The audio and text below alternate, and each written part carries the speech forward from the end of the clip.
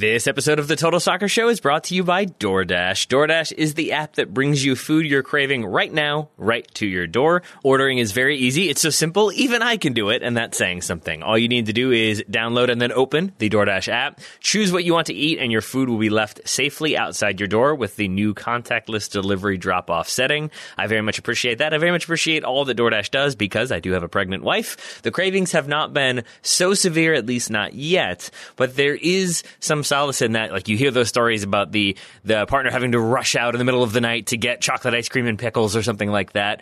Ideally with DoorDash, it would be a full meal that I can have delivered. So when she's feeling like she needs Mexican food at 1 a.m. or, I don't know, Thai food at 9 a.m., hopefully there will be options, but thus far there have been, and for that I am eternally grateful. With over 300,000 partners in the United States, Puerto Rico, Canada, and Australia, you can support your local go-tos or choose from your favorite national restaurants if you want to go that route. And right now, our listeners can get $5 off and zero delivery fees on their first order of $15 or more when you download the DoorDash app and enter the code TSS. That's $5 off your first order and zero delivery fees when you download the DoorDash app in the App Store and enter the code TSS. One more time, don't forget, that's code TSS for $5 off your first order with DoorDash. Thank you very much to DoorDash for sponsoring this episode and bringing food to my door. And now, on with the show.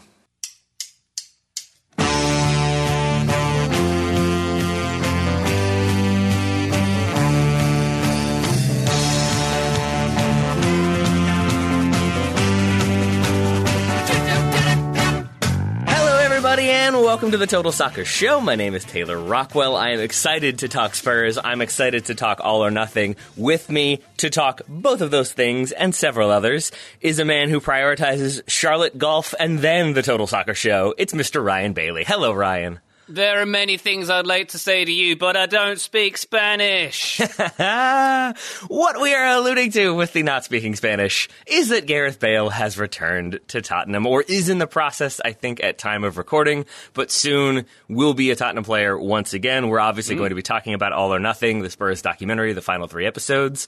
But this is kind of the big news of the day, so I feel like we should start there. Ryan, what do you make of this one?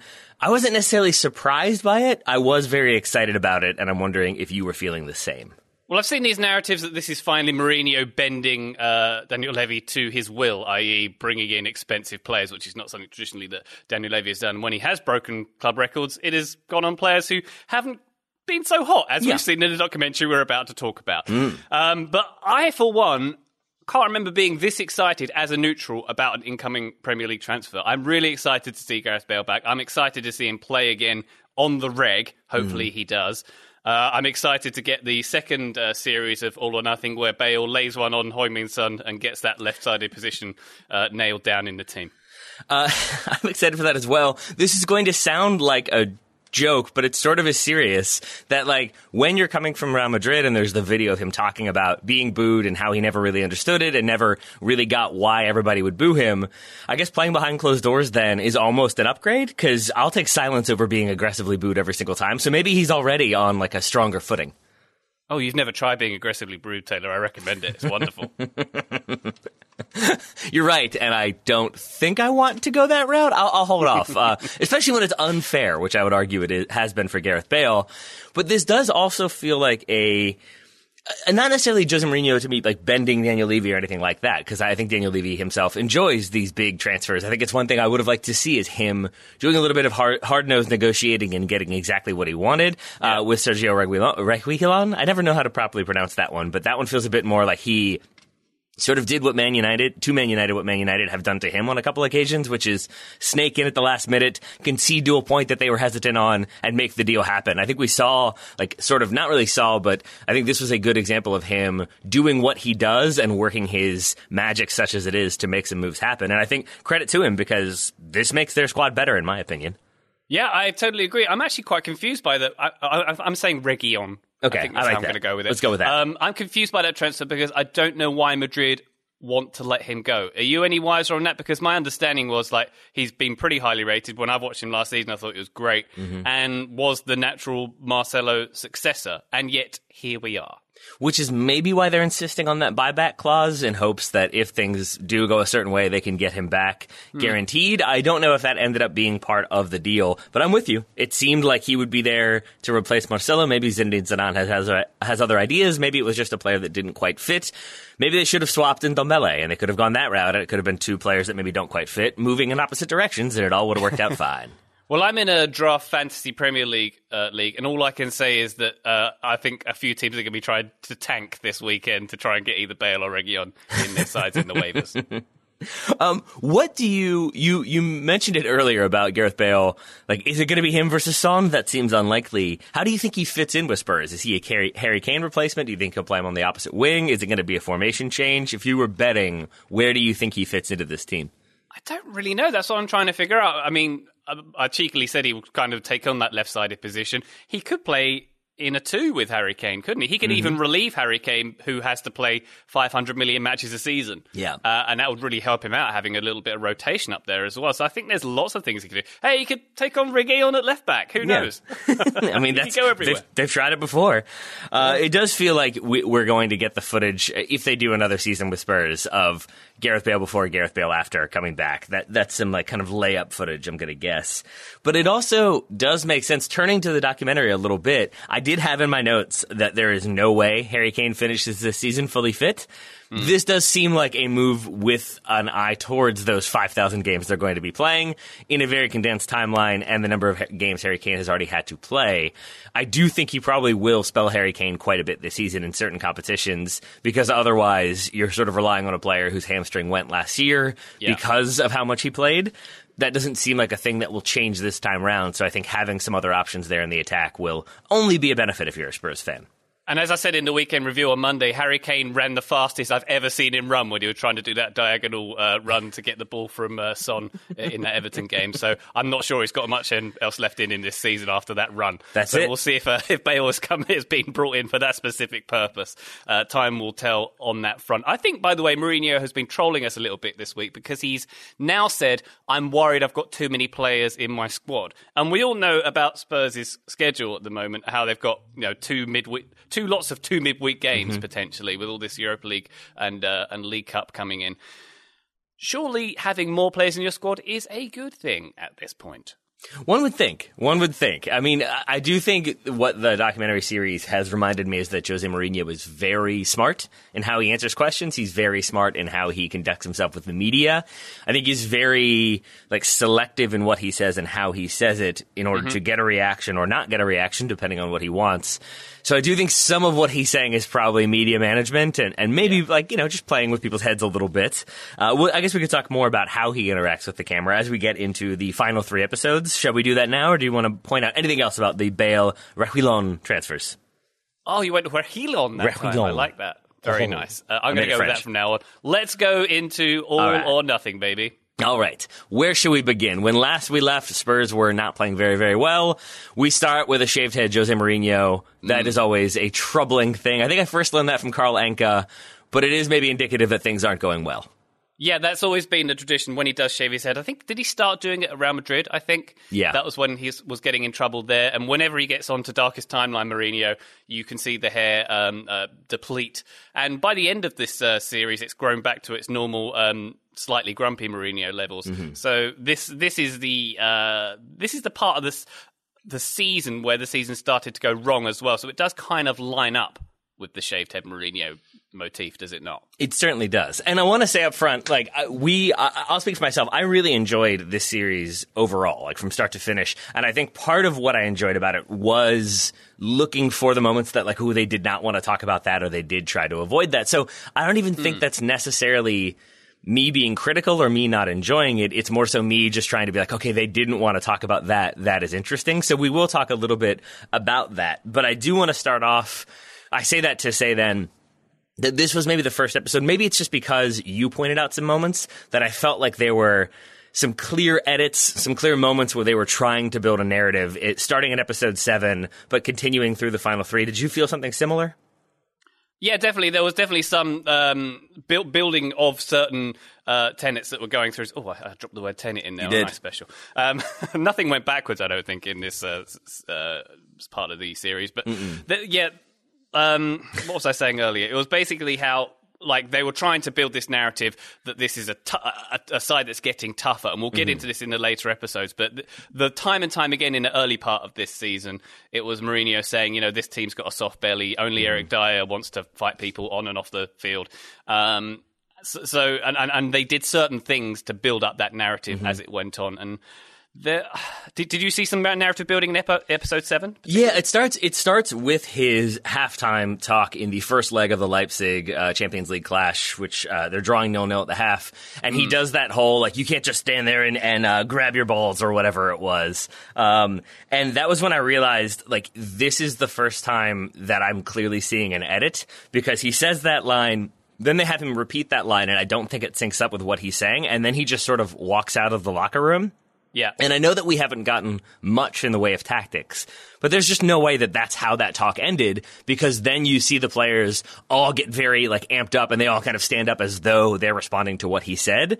But he was walking away when he made that statement. So I think it was clear that he was walking away. The coaches came in and did a little bit of the adjustments, the tactical, like, side of things, and then he probably delivered one more remark, and then we moved on. But it felt like they wanted to create this idea that he gave this kind of crazy team talk, and it resonated, but also showed his frustration. And I think that then leads to that game looking like Spurs respond in the second half and do fight, and it is a much more open game.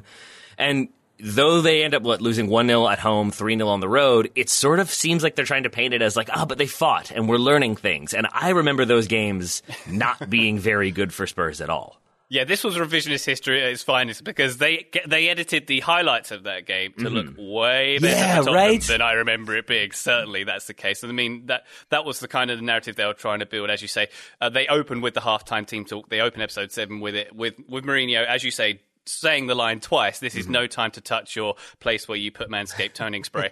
And to me, I read that as Jose showing off for the camera, like, oh, check out this line I've got, that kind of thing, and sort of saying it again, like in a, like repeating the punchline of a joke when the room doesn't quite react to it how you'd like them to. That was the sense I got from that one. And then he taps the mic and says, "Is this thing on?" And that's the end of the team talk.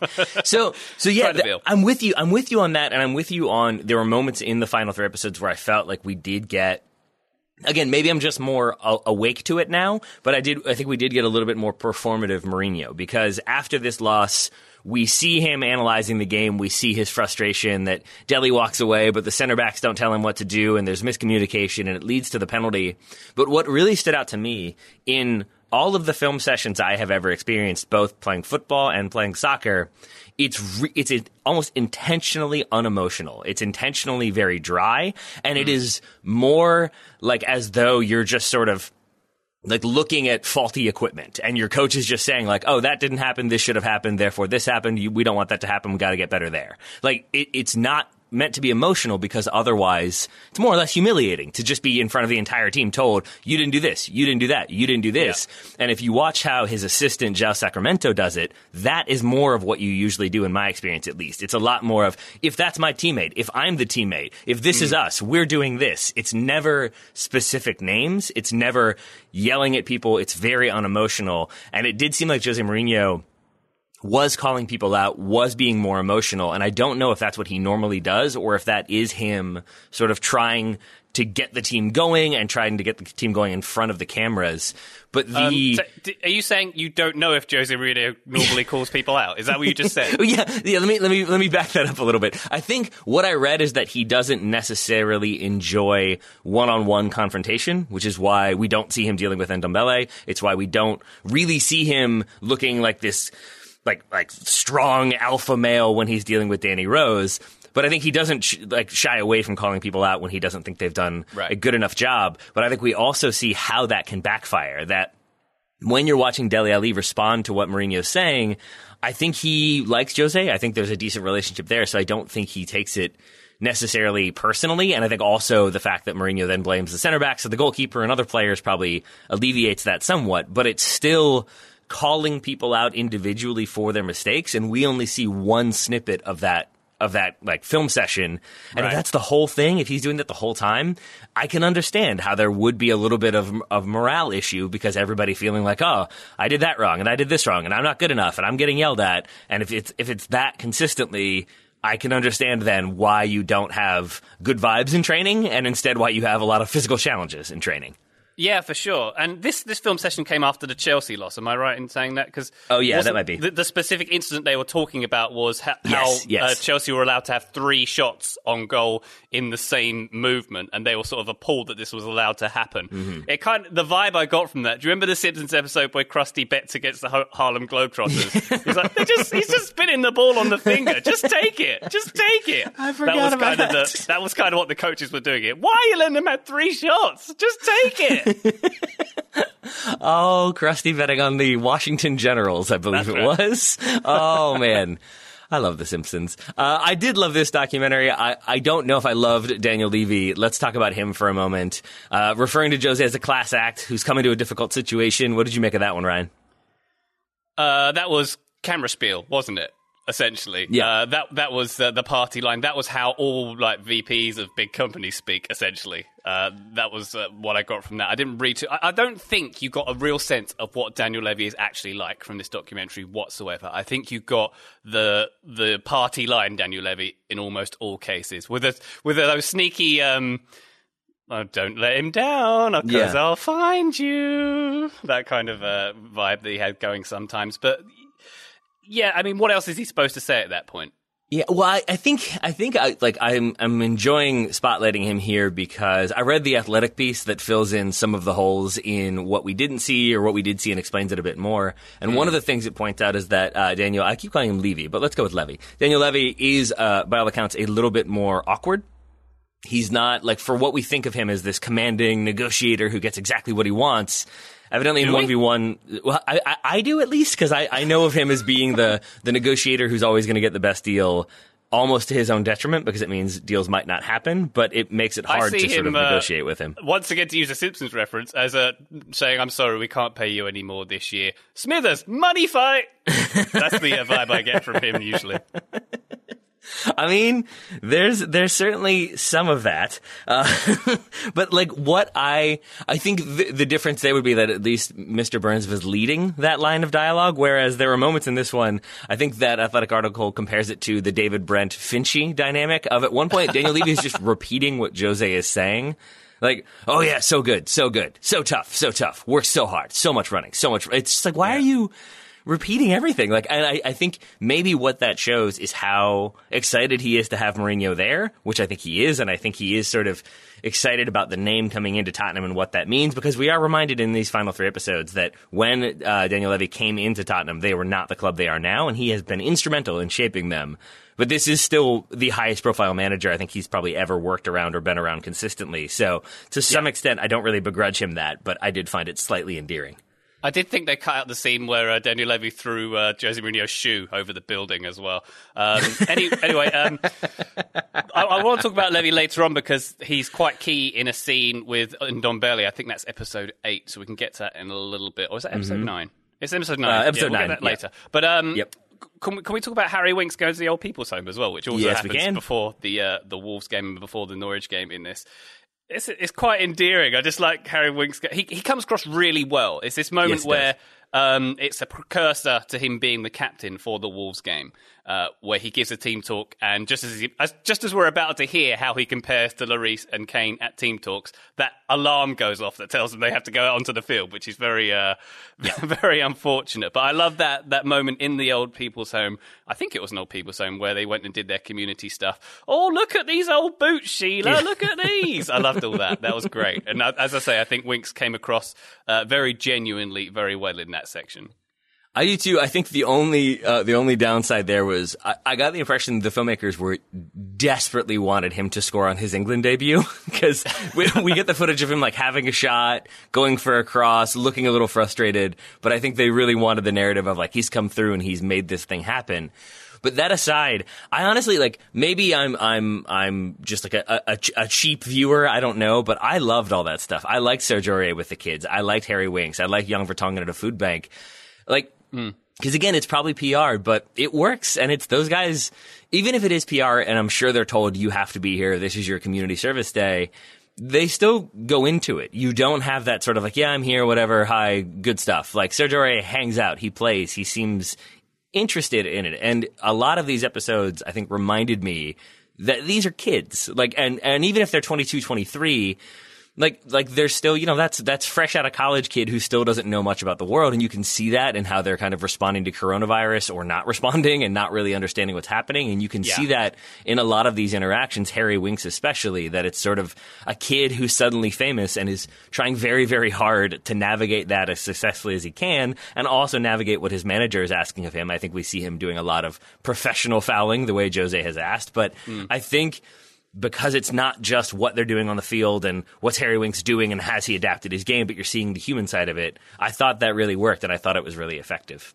Yeah, definitely so. And I think that's a good reminder that a lot of the time we don't realize these are young people and also probably have been quite sheltered and not had to do a lot for themselves. Case in point, Dele Alli's latest set piece, which I think we can get to later. Dele Alli has been, in many ways, the star of the show with his repertoire that he's come out with here. But I think it was his finest moment that comes up later on. I agree with you entirely. Yeah. I also wanted to stick with that bell for a moment because that's the other thing I've been really enjoying with the series is little insights like that. Because you hear later on, I think when either Lloris or Vertonghen is doing a team talk, one of the coaches says, the bell is coming. And I think they know that you've got to get the speech in either before or after, usually before, I think, otherwise you run out of time, because otherwise it's going to be the bell going right over it, and it happens again later on. But moments like that, it didn't occur to me that, of course, they're going to make a very aggressive bell ring in the locker room and the dressing room to tell the team, you got to be out on the field, you've got to be in the tunnel, because everything has to be coordinated.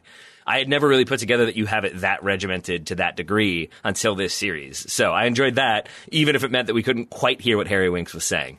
And I most enjoyed, I think this Wolves game was very interesting for many reasons. We can get into that in a second. There was Matt Doherty scoring the equaliser. We have been called up on the pronunciation of that Irishman's name. It's Doherty. I'm just going to call him MD from now on.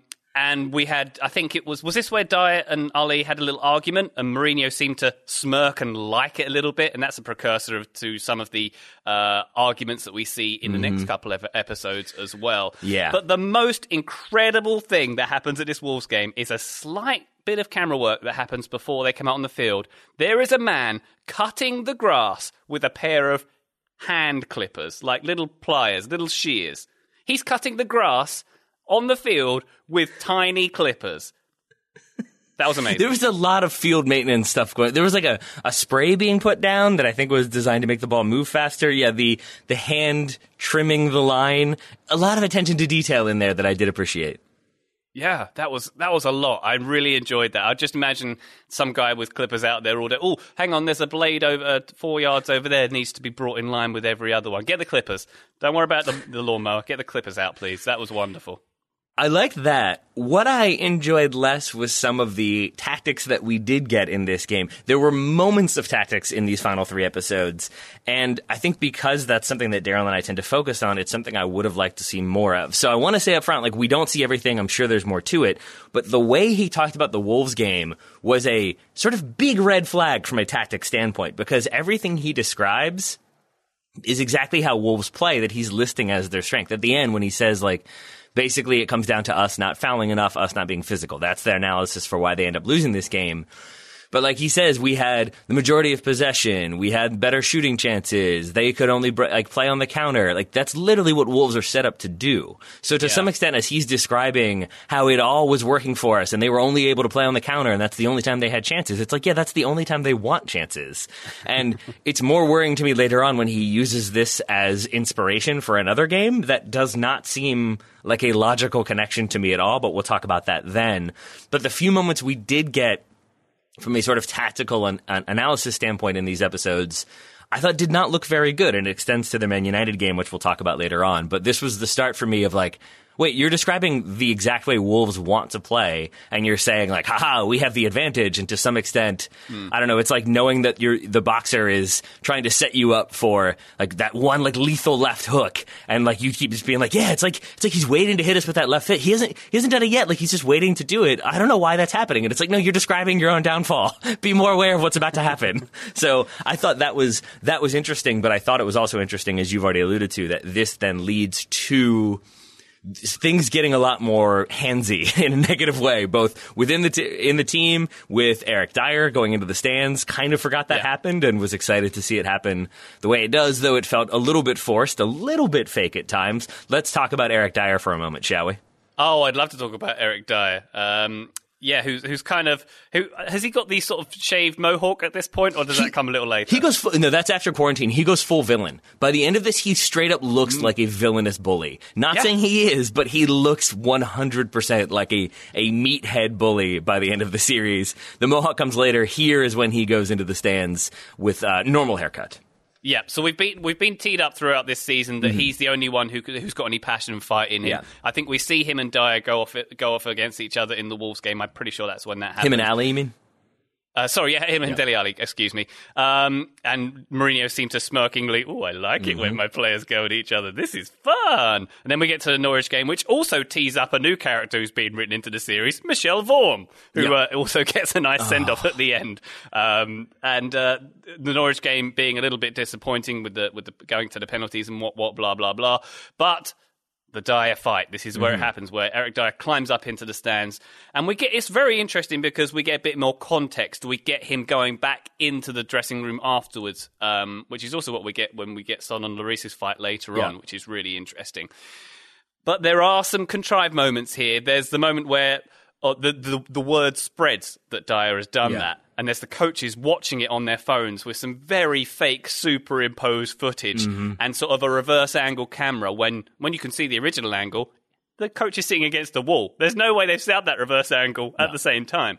So they've definitely reshot some stuff and made it look a bit more dramatic. But it was a pretty dramatic moment, and it was interesting. He painted it, the incident Dyer did, in a slightly different way. When he was complaining in the dressing room, it was about the fact that there were insults going around, but it was in the section where the families sit. Right. And his kind of position was, how dare they insult the team in the seats where all our families sit? Yeah. That was kind of his vibe, wasn't it? Which was curious, I thought. I think it was, because it was like that's where my sister sits, that's where my mother sits, and they were yelling like obscenities at my brother, so he responded to that. To some extent, I believe what he said because I don't think he's a very good actor, and I think there are other moments in the series, like when after he has the dust up with Dele Alli and you see them being very cute, in the lodge or whatever it is when they're preparing for a game and they're playing video games and he like eats candy out of Dele Alli's hand. Twice he makes jokes and you can sort of see him look at the camera like they got that. And I think he's not very good about being subtle with those moments. So as he's sort of ranting here, as he goes back into the locker room and explains his actions, I don't really think that he took the time to think like, okay, how do I spin this to make it seem like I wasn't just being irrational in the moment? I honestly think that is kind of what his experience was and what he was feeling. I think it's probably informed by the on-field frustration he's feeling. So I like that. It made me like him more at a time when then I don't really like him so much in the subsequent episodes. Yeah. And you're quite right that he's been painted, he's almost turning into this villain even in his looks. And that reminds me of Tom Hardy's narration, with Dyer turning into Bane in real life. I thought by these episodes that Tom Hardy is starting to sound like a normal human. A little bit. Like, I was so convinced that he was changing the way he was delivering. I actually went back and listened to the first couple of episodes where he is sounding like Richard Attenborough / a wizard and unveiling the centre-backs 3 who will play. And then he's kind of speaking much more like you'd expect Tom Hardy to speak by the end of this. Maybe because he's wearied it was the end of the voiceover session by this point. I still maybe it's his accent, maybe it's his combination of accents, but the way he says Premier League it gets very nasally and it becomes like Premier League. And that's the only one that continues to confuse me. The one that confused me for a long time while we're talking accents, I know you've got some thoughts on Ben Davies.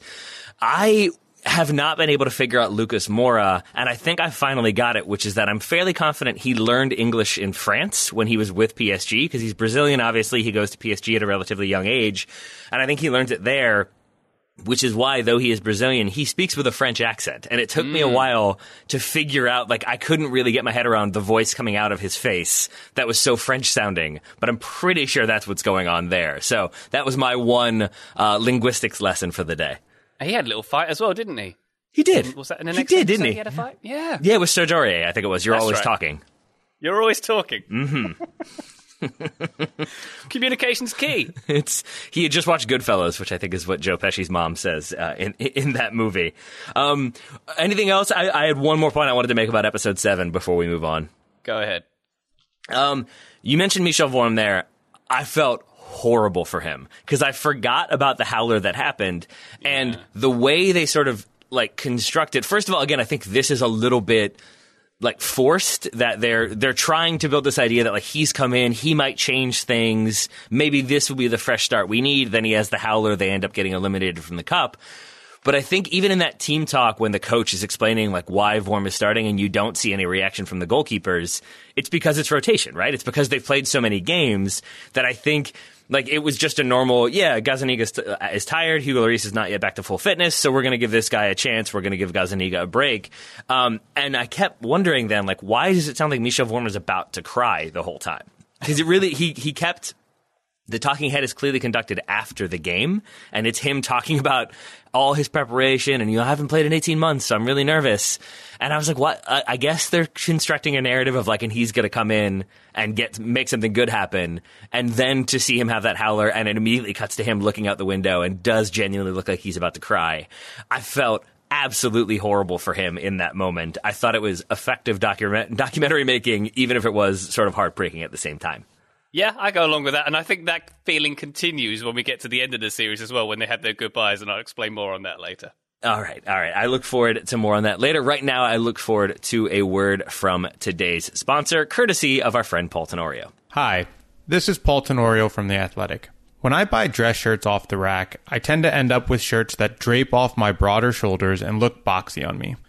Just the other day on vacation, we took a family photo, and the shirt I wore just looked way too big and wide. It was amazing how much better the photo looked when I switched into my new Indochino shirt.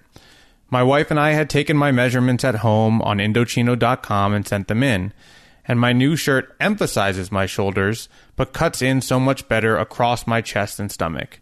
I looked and felt way more confident and stylish.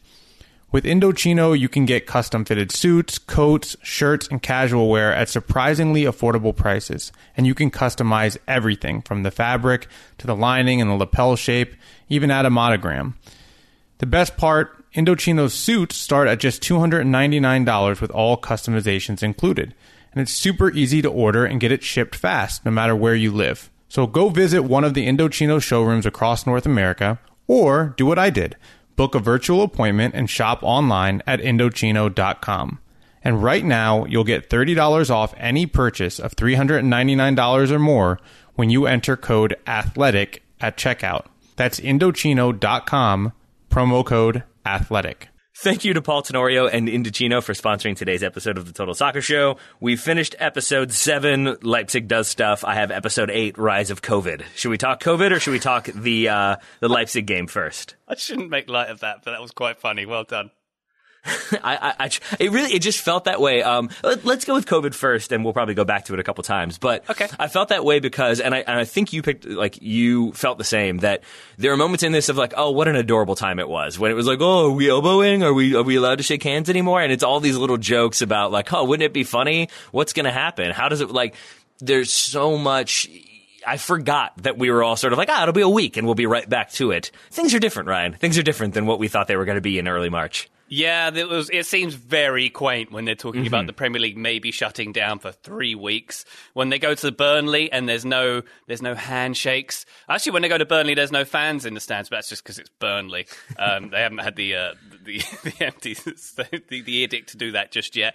It's all very interesting, as you say, how they're sort of learning, like we all did. Oh, do we have to bump elbows now? Oh, isn't that cute? If only they knew what we knew. If only they knew.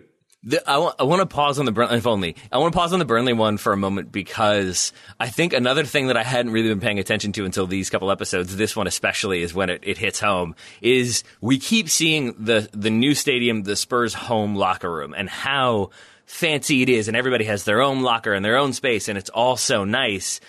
And then the Burnley locker room, or the away dressing room, is hilarious. And if people missed it, just go back. It is a claustrophobic closet that team is shoved into. And I know that's, partially because Burnley, they don't have the resources of Tottenham.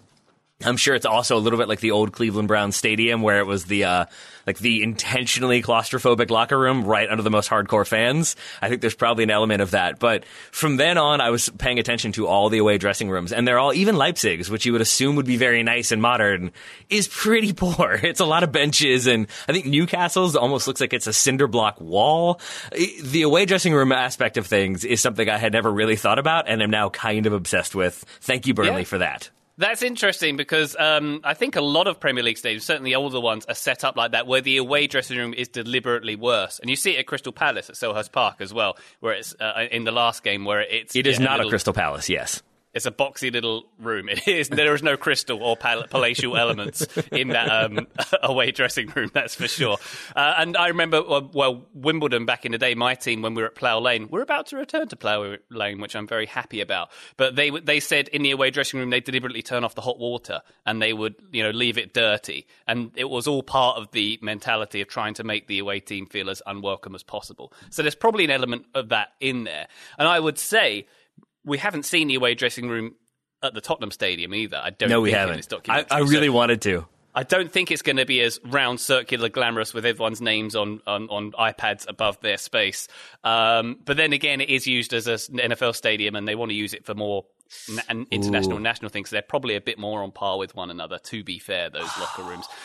Interestingly, when we're talking about locker rooms, as the coronavirus starts to kick in and they come in post-coronavirus, they no longer sit in their sort of semicircle. No, they don't. They come and sit in the middle of the room because that's super safe. Yeah. And we don't see the team cheers, arms around each other anymore.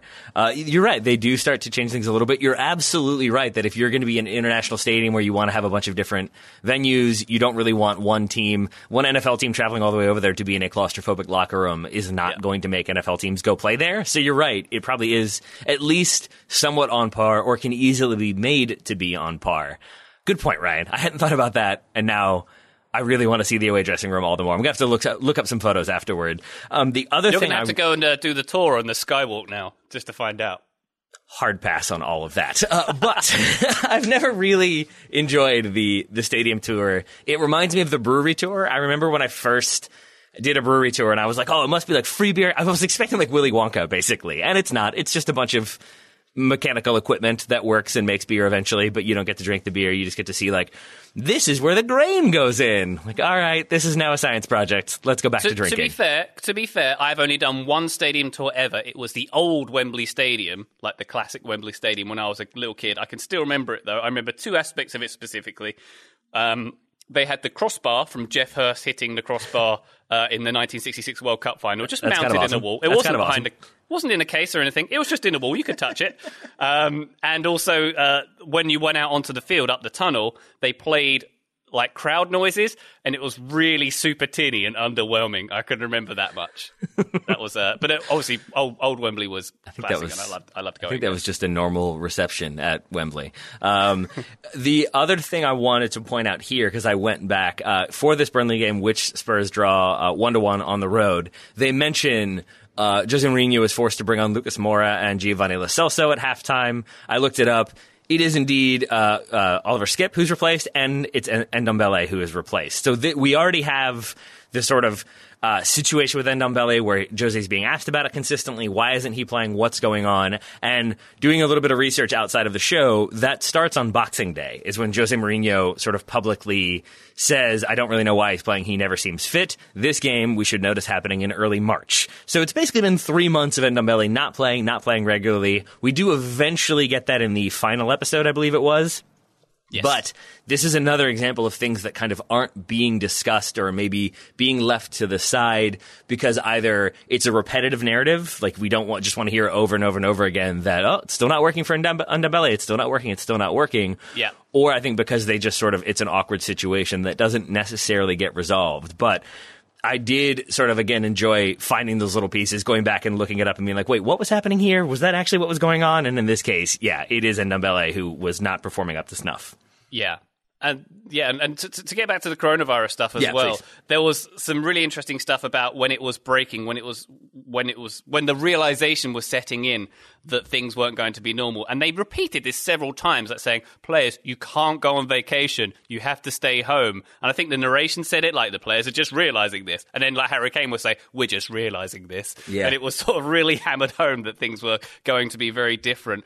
And we had, I've looked up the name of it, the Australian head physio who Mourinho doesn't make eye contact with. I can't wait. Jeff Scott is his name, the sourpuss. Right. He actually makes eye contact with Jose for the first time ever when they're in the Burnley dressing room. They're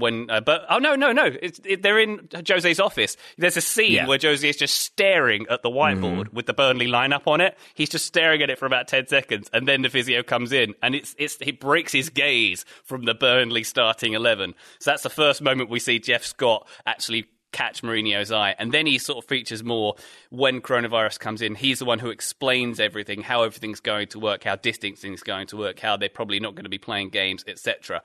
And what was really interesting was this moment of innocence we saw from Mourinho. He kind of puts his hand up and says, what do we do? What do we do with training? What's going to happen here?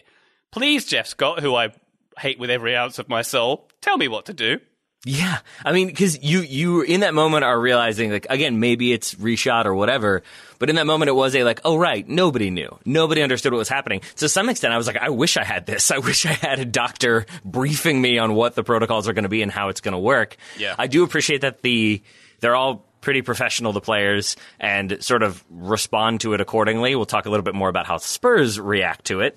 But I think I figured out, Jeff Scott, the Australian physio, I think I figured out what at least my issue with him is, and it's that, go back and watch, I think he's never not smiling, and I think that's maybe him having to deliver bad news, and this player's injured, he can't play, you're going to be out for 3 months, that sort of news. So he always, I think, is trying to be positive. But, I can't do a very good Aussie accent. I have to go to, that's not a knife. All right, now I'm good. I expect him to walk in and be like, hey, Jose, real quick, all your nightmares are true, and I'll see you later. Bye. I went into my American accent. I did a Winona Ryder there. But it really was he would just sort of real quick, Son Heung-min will never play again. Have a good one. Bye. It's always smiling as he does it, and I have a feeling that is what enrages Mourinho. And I do think it's a little bit of an affectation, because as things get very serious with coronavirus, that drops, and then we do see more interaction. That's when we see Mourinho talk about how 4 months in my house, I can't do 2 days in my house. And I think that is a real thing, that he needs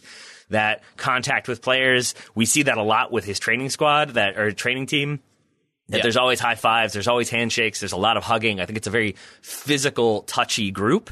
And so you start to see, I think, that realization of how things are going to be. To some extent, my grandkids, I feel could watch this and get an idea of what the kind of panic in the moment was like. It gets glossed over a little bit. We don't see a ton of what things are like during lockdown, during quarantine, but it still is a good insight into that panic, that fear, that sort of uncertainty that I think everybody was experiencing around this time. Taylor, promise me one day when you've got your grandkids, you're not going to sit them around the TV and make them watch All or Nothing from Tottenham's 2019-20 season. I won't promise you things that I can't promise, Ryan Bailey. That's what I say to that. I will promise to work on my Aussie accent. Oh, yeah, Jeff Scott walking in and go, coronavirus? I'd have called it Chaz Wazzers, mate. Another Simpsons reference. We're up to 3. There we go. Juxtaposed with the sort of spread of coronavirus, the talk about it is the second leg of the Leipzig game, which I remembered as being an absolute massacre. I think what I did was conflate Spurs getting sort of destroyed by Bayern Munich in the group stage with this knockout round game. That said, they lose 4-0 on aggregate. Not a good result at all. The thing that I thought was especially worrying, going back to a tactics point I made earlier, is in this he says, remember the Wolves game, we must prepare exactly like that. That we are preparing for our opponent to play that way. RB Leipzig and Wolves play not similar styles at all. The only thing I can figure is that he meant we have to foul. We have to be strategic in our fouling, because, again, that's the takeaway from that Wolves game is we're letting them play. They're very cynical. They foul when they need to stop transitions. We need to do that. But the message seemed to have been we have to press them because they're going to sit back. We have to go at them and try to take the game to them, which is how Leipzig want to play. So that felt right away like maybe they were set up to fail, and that is pretty much exactly how that went down. Yeah, I think your memory was quite correct on that game. It was very much a massacre. And to be fair, I don't think they tried to dress that one up as being really pro-Spursy like they did the first leg. But the one interesting thing is on the trip to Leipzig, I think Daniel Levy goes there and he has a meeting with another new character they write in. I think she's the managing director who features reasonably heavily in the last 2 episodes, and there's another financial controller in the room. There's 3 of them having a chat about the financial statement which they're going to release, and they're worried about the financial effect of the impending coronavirus shutdown. And the managing director crucially says that she doesn't think they're going to shut down stadiums, so it kind of shows you where we're at with the thinking at this point. And I think so far, she goes so far as to say, like, to do that, they'd have to shut down schools and public transport and workplaces. And obviously they're not going to do that. So maybe things will change. We'll see. But I think we're okay. And it is again, maybe we didn't quite see what was coming. Yeah. Quaint. So quaint once again. Yeah. But this is also when we get Daniel Levy talking about we care only about our fans and our staff at this time, and that's sandwiched between them talking about revenue and expected losses and how they're not going to do as much and how they need to prepare for their stockholders meeting. Then he says we care about our fans and our staff only, and then it goes back to, but of course we're going to be losing money, and they've bought tickets, and now they're going to, and I think he's trying to say in that moment that, like, they've bought tickets and we've got to be able to tell them, like, what's going to happen. They want to know, but all along, I feel like they cut out the part where he said, like, and they're going to want their money back if we don't play, and we can't do that. Like, I think they did not want to show any of the financial side, and that's where we don't get any of the Spurs deciding to furlough their staff, which, again, when he says, all we care about is the safety and security of our staff, not sure about that. Yeah. We don't see the reversal of that decision. We don't see the loan from the government, that conversation as well, which was a really big thing. And one of the major stories of the shutdown was how clubs responded. Clubs furloughing staff or taking money. Weirdly, we get Chelsea's footage of Chelsea Stadium shut down, and Chelsea did open it up. They did allow the NHS to stay there, and then we see Spurs do that afterwards. So that even seemed a little bit odd to me at the time. Ryan, did you have thoughts on how they were sort of depicting things in that moment, or was that just sort of me being focused on Daniel Levy saying one thing and doing another?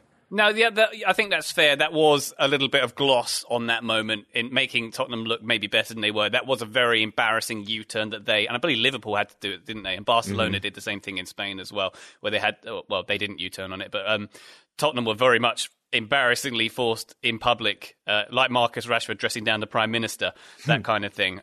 They were forced to backtrack, which, seeing the futuristic world they all live in, and those, another thing, those lovely sort of latte-looking shakes that they're always drinking with the stripy straws. I think they must have a really big stripy straw budget. Anyway, that's an aside. At a time when we're all obsessed with, I would assume those would be recyclable straws, even if those things disintegrate after 5 seconds. But I was sort of and I thought that was a good documentary making, that they're sort of talking about how these players maybe aren't mentally prepared for this. Jose says, I think they think it's going to be a holiday and they won't be allowed to leave their homes. And we do get that one, I think the nutritionist putting out these delicious looking smoothies. And it's just a reminder of you're not going to be getting that every single day. You're not going to have a nice berry smoothie with a colorful straw waiting for you after training. You're going to have to make that for yourself. Yeah. Or we can send a bunch to your house, but we do have to let go and furlough the guy who with the Clippers before the Wolves game. I'm sorry about that. That's just the compromise we've had to make for your stripy straws. Enjoy them. Yeah. What was interesting when they do go into lockdown, you got the training session that's conducted on Zoom, and we get some kind of cute moments of I think there's someone with their baby daughter trying to walk over them while they're planking, and there's all the players in their respective homes. But the shot we get of it is Jose Mourinho watching them all on a giant screen while they train on Zoom, sort of going, excellent. It was a little Big Brother style, and it did feel like this is a thing that they're going to want in the future. It's cameras in every player's home. I want to be able to see what you're doing at all times to make sure you're properly preparing. I am watching you through a camera. Fourth Simpsons reference, thank you very much. It was very interesting with Mourinho watching that on a big screen, as if that was something he would actually do in real life. It was just a sort of very much this is what it looks. This looks cool on camera, and it was part Minority Report. It was part Sliver. Do you remember that film? Yeah, creepy. Vaguely. It was a man watching people on cameras in their homes, basically, that film. And yeah, all very strange. And the strangest part was, why is Josie at the training ground when they're all at home? That's an interesting point.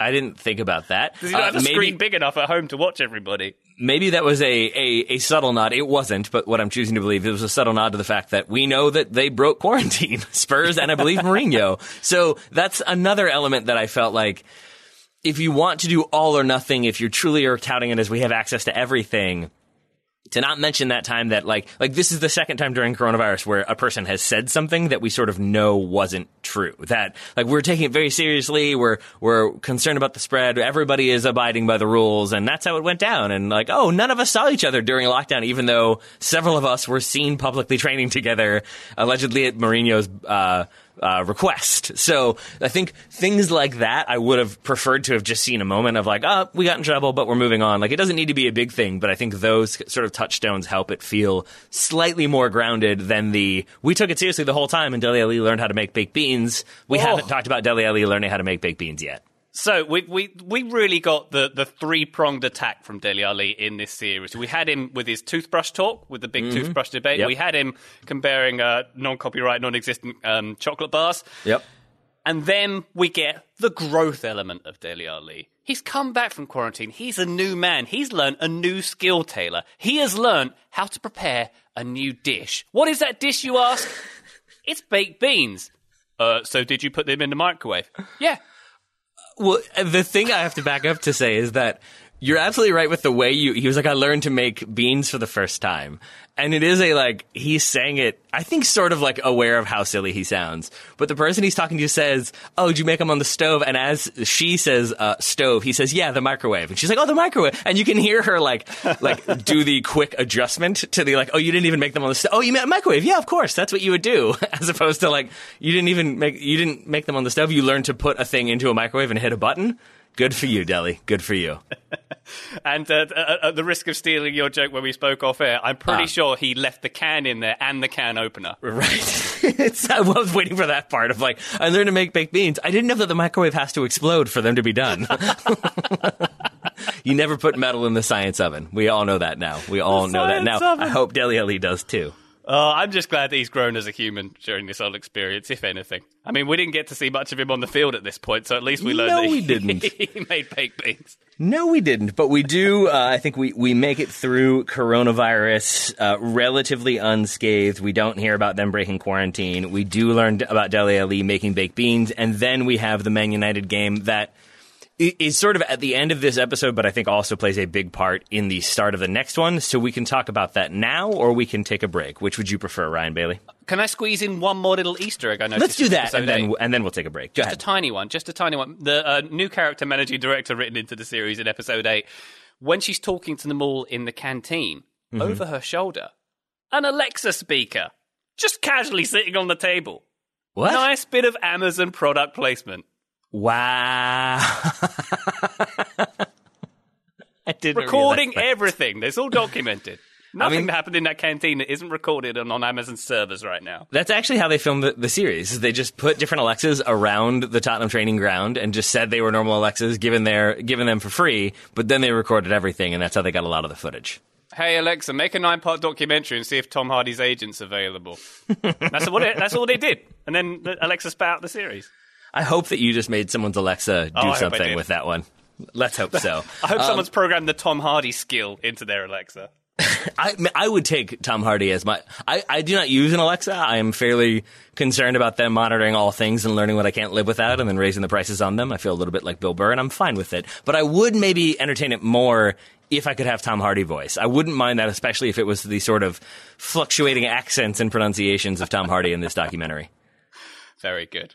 Love it. Before we talk about the final episode and our overall conclusions, we should talk about today's sponsor. It's LinkedIn. Small businesses have unique needs, and despite the current uncertainty, one thing that remains unchanged is the importance of having the right people on your team. We have seen that in this series. Jose wants the right people, not the wrong people. I don't know if you can put literal fighter on your resume. I wouldn't advise that. I think Dwight Schrute tried that and it didn't work out, so I wouldn't recommend it. But when your business is ready to make that next hire, LinkedIn Jobs can help you by matching your role with qualified candidates so that you can find the right person quickly. You don't want a bunch of Jeff Scotts when you're building your company, frankly. And LinkedIn Jobs is a place where actually, let's look up. I bet Jeff Scott's on there, to be fair. I'm on there too. I think we discussed this before. I only recently was enlightened by LinkedIn and joined it. But I found it very productive. And LinkedIn Jobs, by the way, is excellent. And I raised this point last time we spoke about it too. Of all the places you can look for jobs, I think it's the best one. Why User is that? experience is wonderful. Everything's Okay. tailored because the best thing about it, if you're from the user perspective, is that it's tailored towards your resume. So all the jobs that I see on it are stuff that I think I could do. I probably couldn't because I'm not very talented in any areas, but it's things I think I could actually do. So that's why this is very, very impressive for me. I am now trying to think, like, what would be the Tottenham job posting for, like, a first team player? Like, would it be, like, must be a fighter, must be able to take criticism, like, must be able to physically fight in the locker room? What do you think Jose wants if he's looking for players, if he's hiring a player? Yeah, passion, fighting, optional skills, microwaving foods. Banter is a good one. Yeah.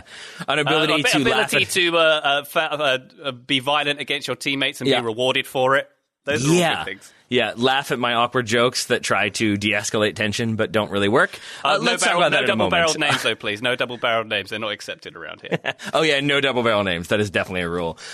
So when your business is ready to make that next hire, do not discriminate on the basis of double-barrel names. That would get you in trouble. But you can find the right person with LinkedIn Jobs. You can pay what you want and get your first posting $50 off. Just visit linkedin.com/TSS. Again, that's linkedin.com/TSS to get $50 off your first job post. Terms and conditions do apply. And I'm going to add to your website for full details and safety information because I don't think that belongs, but why not just throw that one in anyway? Thank you very much to LinkedIn for sponsoring today's show. Let's talk episode 9, Ryan, and let's talk Manchester United, which I think is the very end of episode 8, but feels like a continuation of what we've been talking about. Only this time we get to hear Jose Mourinho talk about Paul Pogba, and as a Manchester United fan, I really enjoyed it. Very interesting to see, Jose playing against one of his former teams, of course. I think the only thing I noted about this is this is the first time we saw them sitting spaced out in the dressing room, though. So you might have to elaborate on it. Wait, elaborate on which thing? About his team talk? Yeah. It's essentially, so it's them kind of like socially distanced in their chairs, and Jose Mourinho's halftime talk with Spurs playing like pretty well is essentially Paul Pogba's going to come on. He can do anything. We must deal with him. He will do anything. We must stop him. He can play the ball here. He can play the ball there. It's very aware of the threat that Paul Pogba poses. And I don't know if this is like my fandom sort of being triggered a little bit, but I felt like, again, this was a confusing moment from a documentary standpoint, because this felt like a moment in which Jose was again saying, this is their critical player who, if you give him time and space, can unlock a defense. He is very good on the ball. And to some extent, like, I thought it was funny that he focused so much on Pogba, but I also think that there's a lot of truth to it, that we cannot let him have time. We cannot let him turn under pressure or without pressure. Otherwise, he will pick us apart. And that is sort of what happens in this game, as I recall, that Pogba comes in and is immediately the best passer Manchester United have. He alleviates so many of a lot of the pressure because it was all sort of incumbent upon Bruno Fernandes to make things happen. Pogba plays in passes. I think he plays in the ball that leads to the penalty and is so good. And that was where I was confused, because I felt like they were building this idea of Jose says you have to stop him, and then Tottenham go out and once again don't. And instead, there's the penalty, then there's the penalty that isn't given that is overturned by VAR at the very end. Yeah. And instead, the narrative, I felt like the takeaway was like, again, we're just losing or we're not getting the points and we don't know why and we can't figure it out. And again, maybe this is my bias, but this felt like a moment of like, well, I know why you're not getting the results. It's because you didn't shut down the one guy your coach said you have to. So right there, that felt like a strange sort of like, I don't think that's how these things went down. Suddenly, I feel like maybe this is a little bit more narrative than I was expecting. A couple of notes here. I do enjoy, on this footage, the noise of the ball hitting the back of the net and hitting the stanchions. Yeah. It's very enjoyable in the empty stadium. I think that was the case here. I would have liked to have seen more beautiful slow-motion footage of Fernandes jumping in the air like a little sprite as he took his penalty. Yep. Can I give you my conspiracy theory about the halftime team talks? Sure.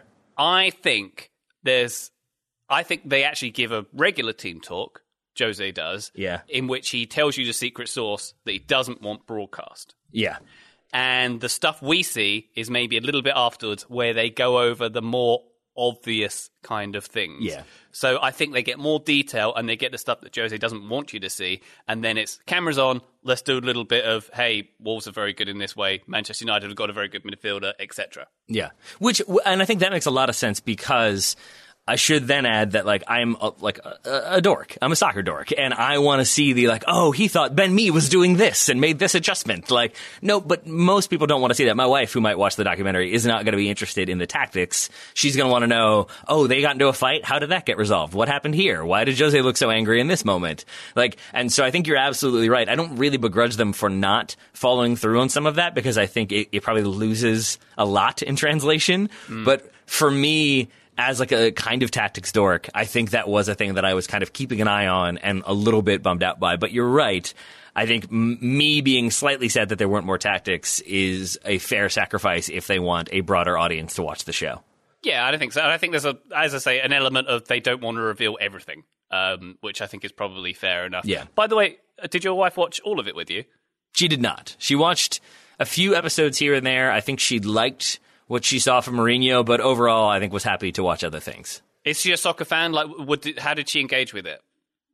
So she didn't get into it as much as she did with Sunderland Till I Die. I think because she knows more, like she is more aware of who Tottenham are. She definitely knows who Jose Mourinho is. She's a nominal Inter Milan fan, so I think remembers him from that time period, but is not as interested. And I think also the characters, while bigger, are much more self-aware than I think some of the people in Sunderland Till I Die. So I think she gravitated towards that one a little bit. She definitely stayed and watched all of those, whereas with All or Nothing, she would watch one and then get up and go do something else.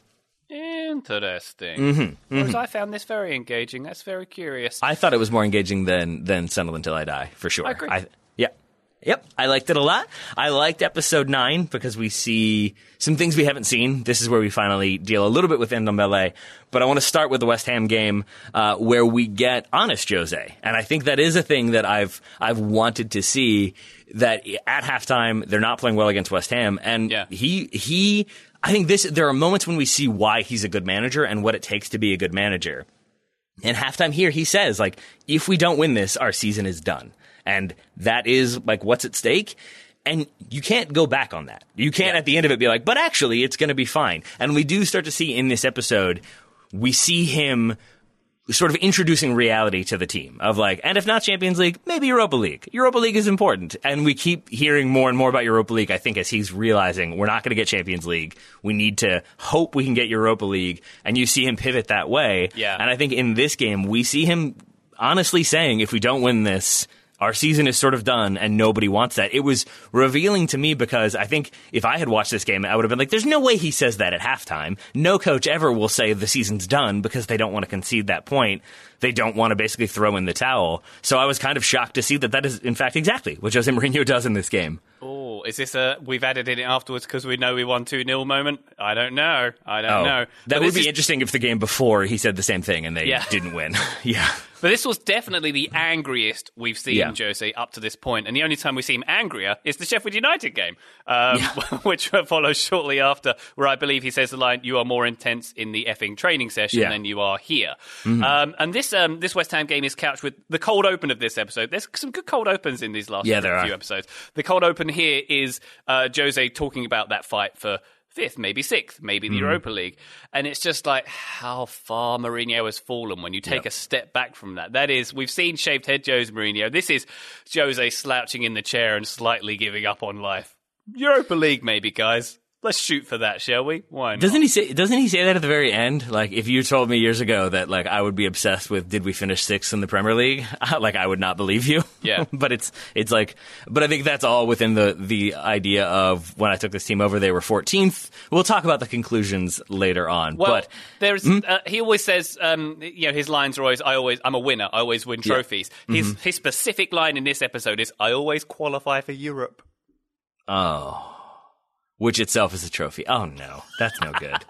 That's no good. I don't know if it was no good the way we sort of were introduced to and saw Ndombele, but that is a big part of this episode is getting a little bit more backstory to him and who he is. We see him interacting with Sergio Aurier and Moussa Sissoko. Yes. Also feels like My wife does enjoy the like Teen Mom, 90 Day Fiancé shows, and you can always tell when the producers have said like, okay, I need you to go out to like get a meal with your friend, and your friend needs to ask like, so what's up with you and Jeremy now? Like they have to ask the like question so that then you can get the main person saying like, I don't know what's going to happen. It's going to be interesting. And like it felt like that a lot in these episodes, because maybe those three do hang out, but there's another one when it's like, I forget who Son is hanging out with, but it's just like, there's no way that you two are friends. Like, you're clearly being put in a same space to be talking heads and pretend like you're interacting normally. The one with Ndombele was interesting because when he's with Sissoko, when he's with Aurier, when they are speaking in French, which he speaks fluently, obviously, there's a lot more back and forth. You get the chemistry, you get how they're all sort of vibing. Then when they switch to English, which I think they do for documentary purposes, and I think Ndombele doesn't speak very good English, still doesn't, which is a criticism some have lobbed at him.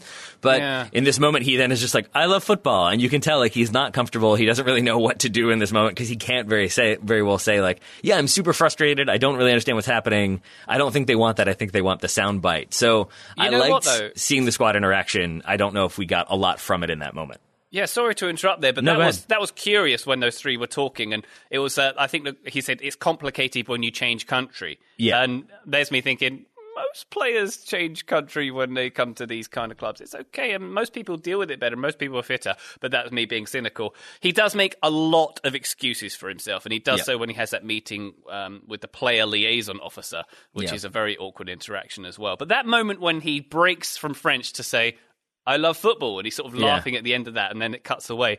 I read that as being sarcastic, as to say, 100%. I'm having a terrible time right now. Yeah, exactly.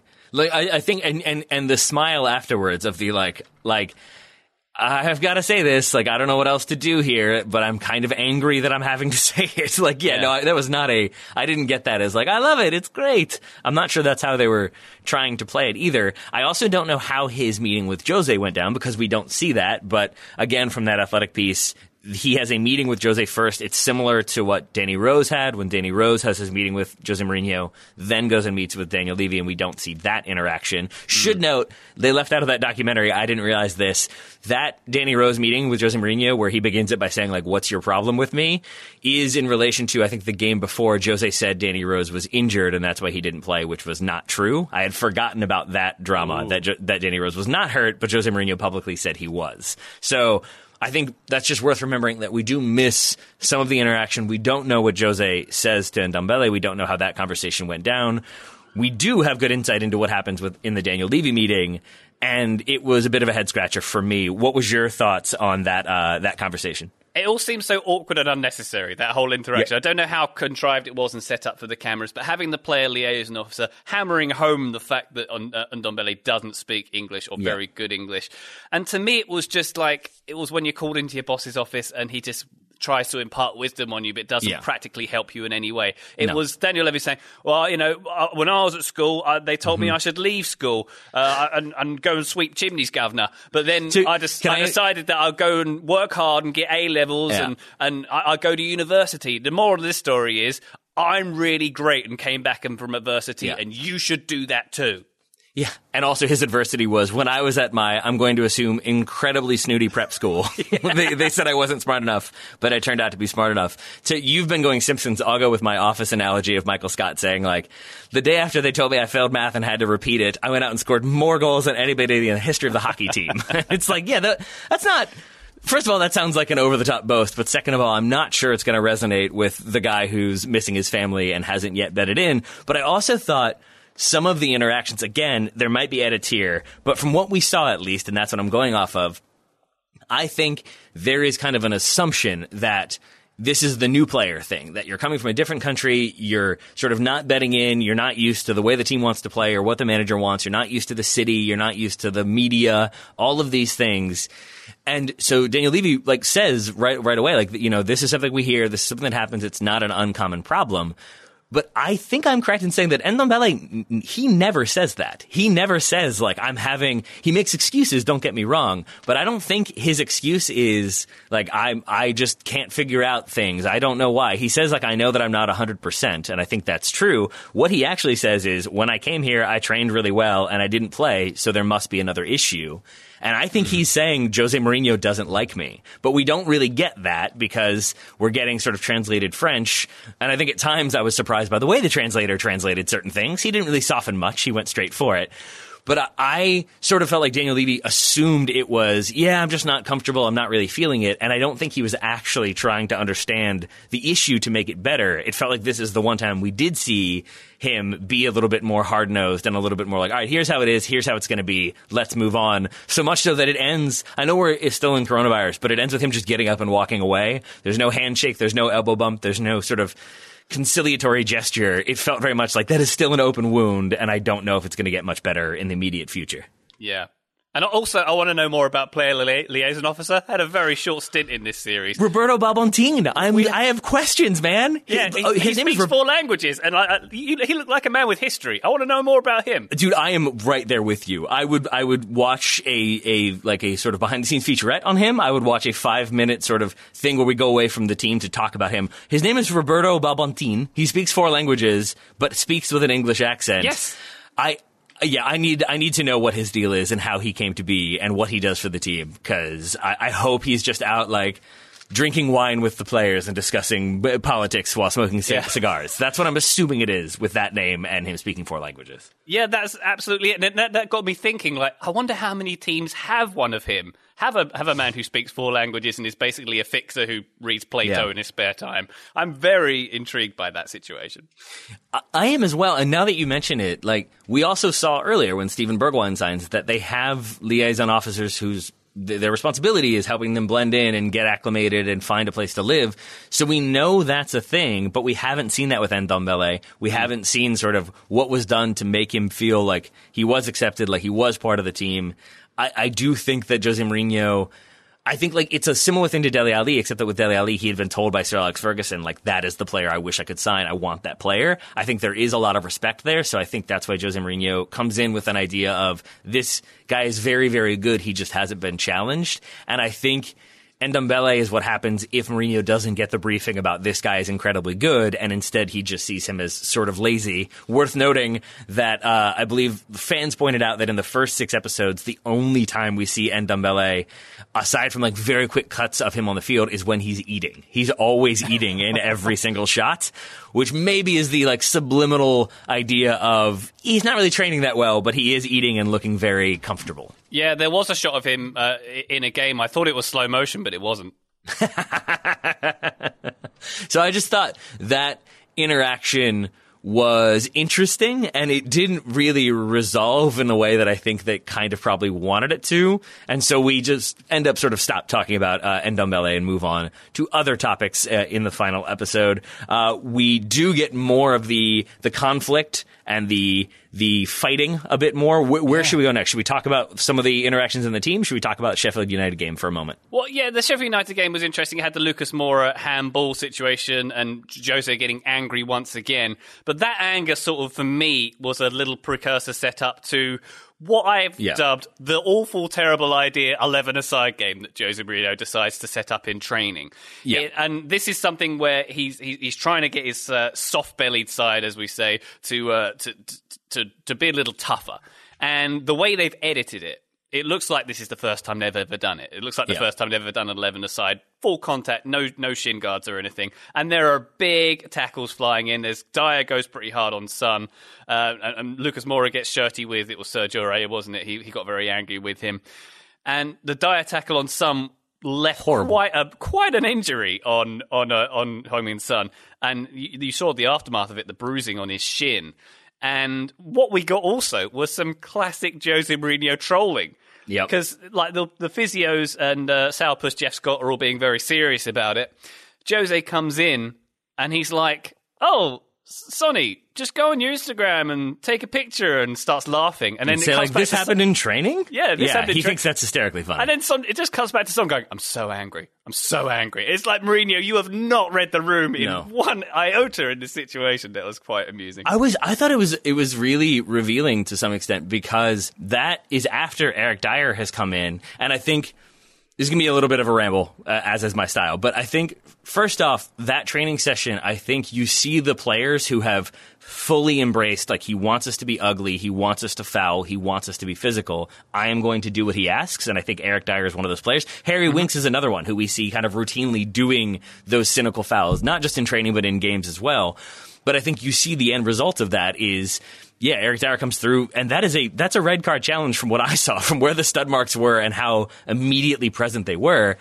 But then you see the unintended consequence of that, which is Eric Dyer comes in and doesn't really apologize. It's more of a like, all right, you're all right, Sonny? Like, you know how it goes. Like, you'll be fine. And Son Heung-min is livid and says, like, what if you broke my shin?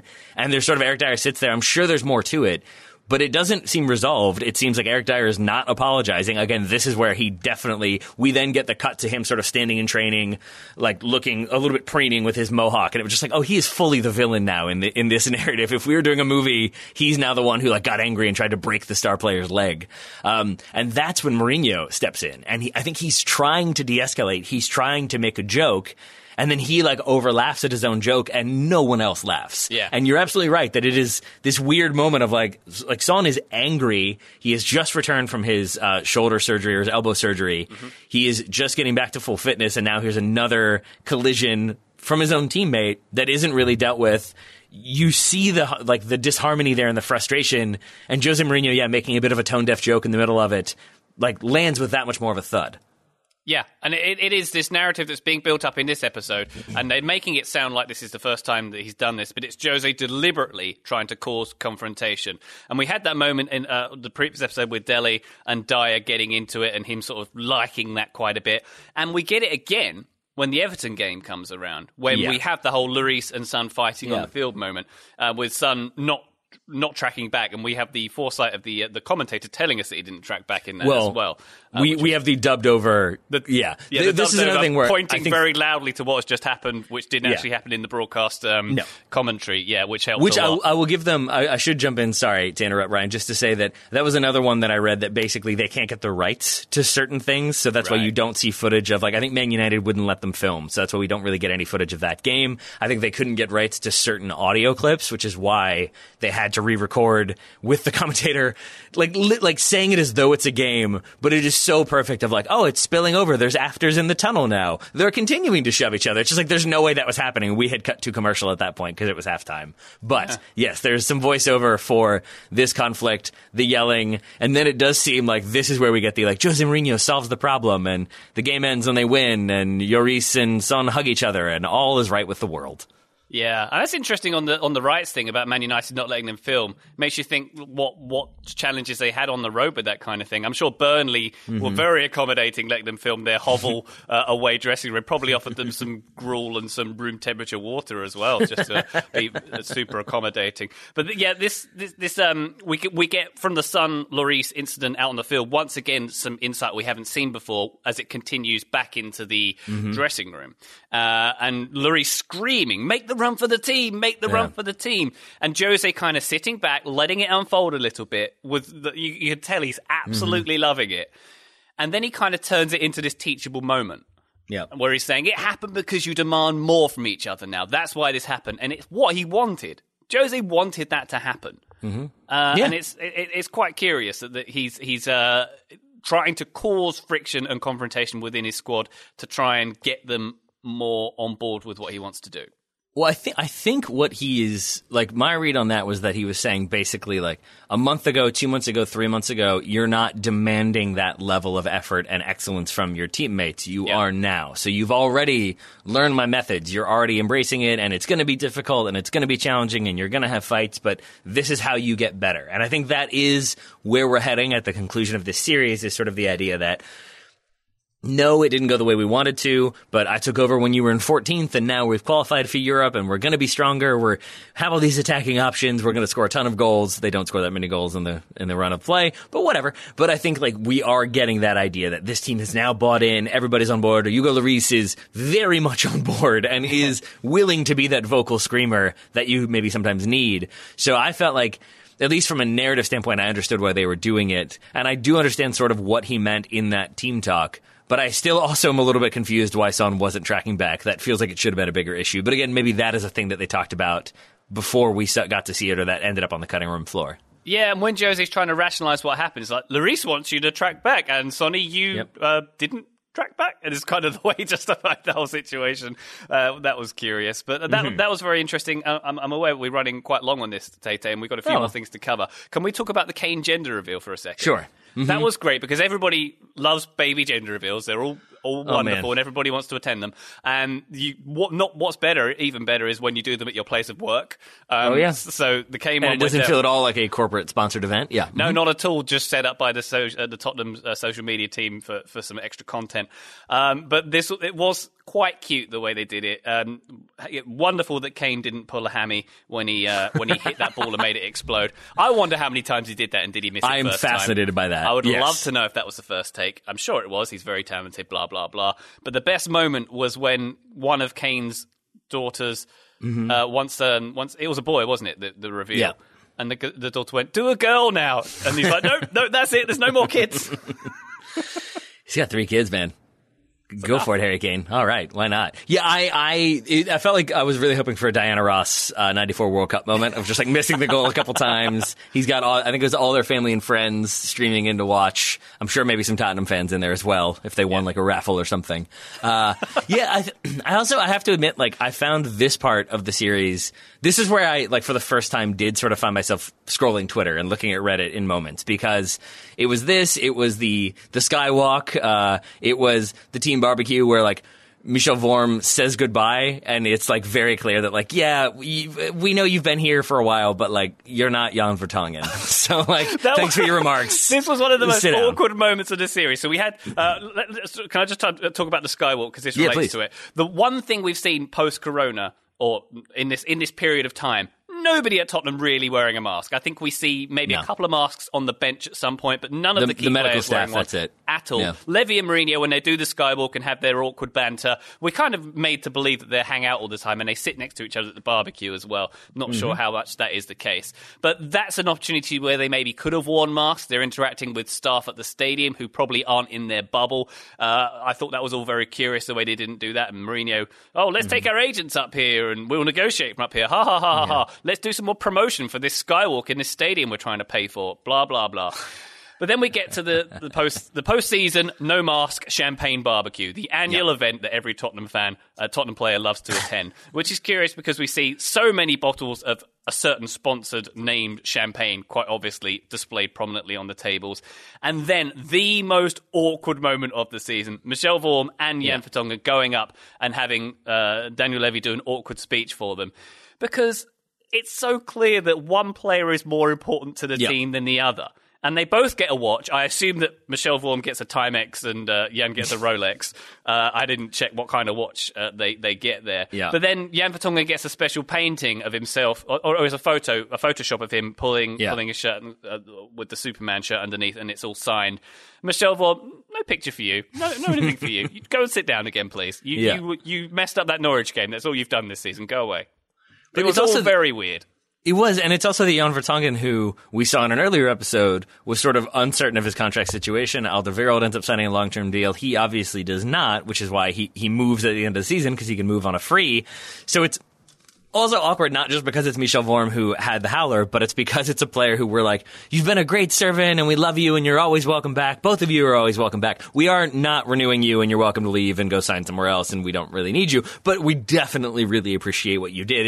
It is an awkward moment, not dissimilar from like leaving one job for another, and how those sort of goodbye parties are always a little bit weird because there's always some unspoken, like, you guys know why I'm leaving. And this is maybe not the way I wanted this to go down, but here we are as everybody sort of smiles and applauds semi-enthusiastically, but is mostly like, all right, I'm going to eat my burger and then can I get out of here? Is that allowed? Do I have to drink the sponsored champagne first? Okay, cool, I'll do that. That's punishment for the team, isn't it? That's punishment having to attend that kind of thing. But, like, if you're going to have two players like that leave, give them separate speeches. Don't make them come up at the same time when their contributions are not equal. Goodness me. Yeah, and you could almost hear Michel Vorm just saying, like, I'm sorry, I don't deserve to be talking right now. I yield my time to Jan. That's fine. But we do then kind of reach the end of the series. We do, of course, in them winning their final couple games, we get DeAndre Yedlin getting megged for a goal because you've got to get your your Americans looking bad in there as well. Aside from that, Ryan, anything else you wanted to touch on before we call this review finished? The slightly melancholic moment at the game at Crystal Palace, the last game of the season. Hugging and celebrating the Europa League spot based on a draw at Selhurst Park. Yeah, and Wolves losing. That didn't feel like the crescendo that Amazon were hoping for, does it? It really doesn't. It was also seeing Mourinho like frantically checking his watch and being like, oh God, they're going to score. They're going to score. They're going to score.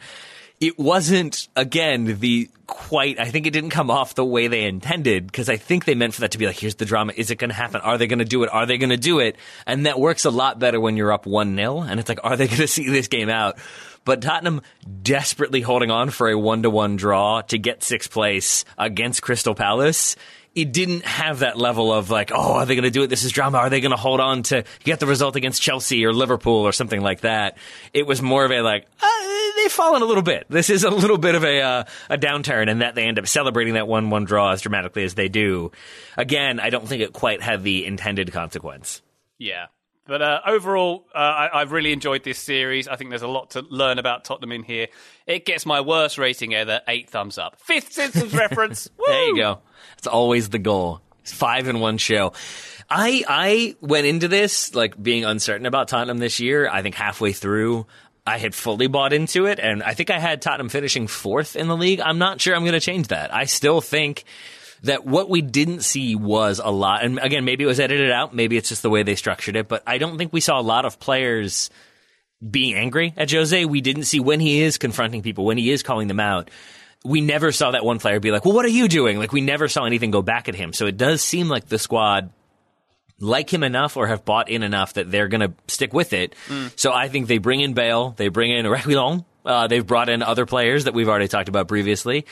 I think they're going to be good. It might take a little bit of time, but I think we'll continue to see Tottenham in and around those Champions League spots this season. And I don't know if we're going to get another season. Jose Mourinho obviously came into it with them already filming, so I don't know if that will be different this time around now that he is firmly ensconced. I hope we do get another one, because I thought it was very good, even if there are things I would have liked to see more of or less of. I thought overall a great docuseries. Very much agree with all your sentiments there, Taylor, and I think I agree that Tottenham, they're 4th or 5th place. I could see them hitting that once again, and I think they're going to go great guns until the season shuts down again in November.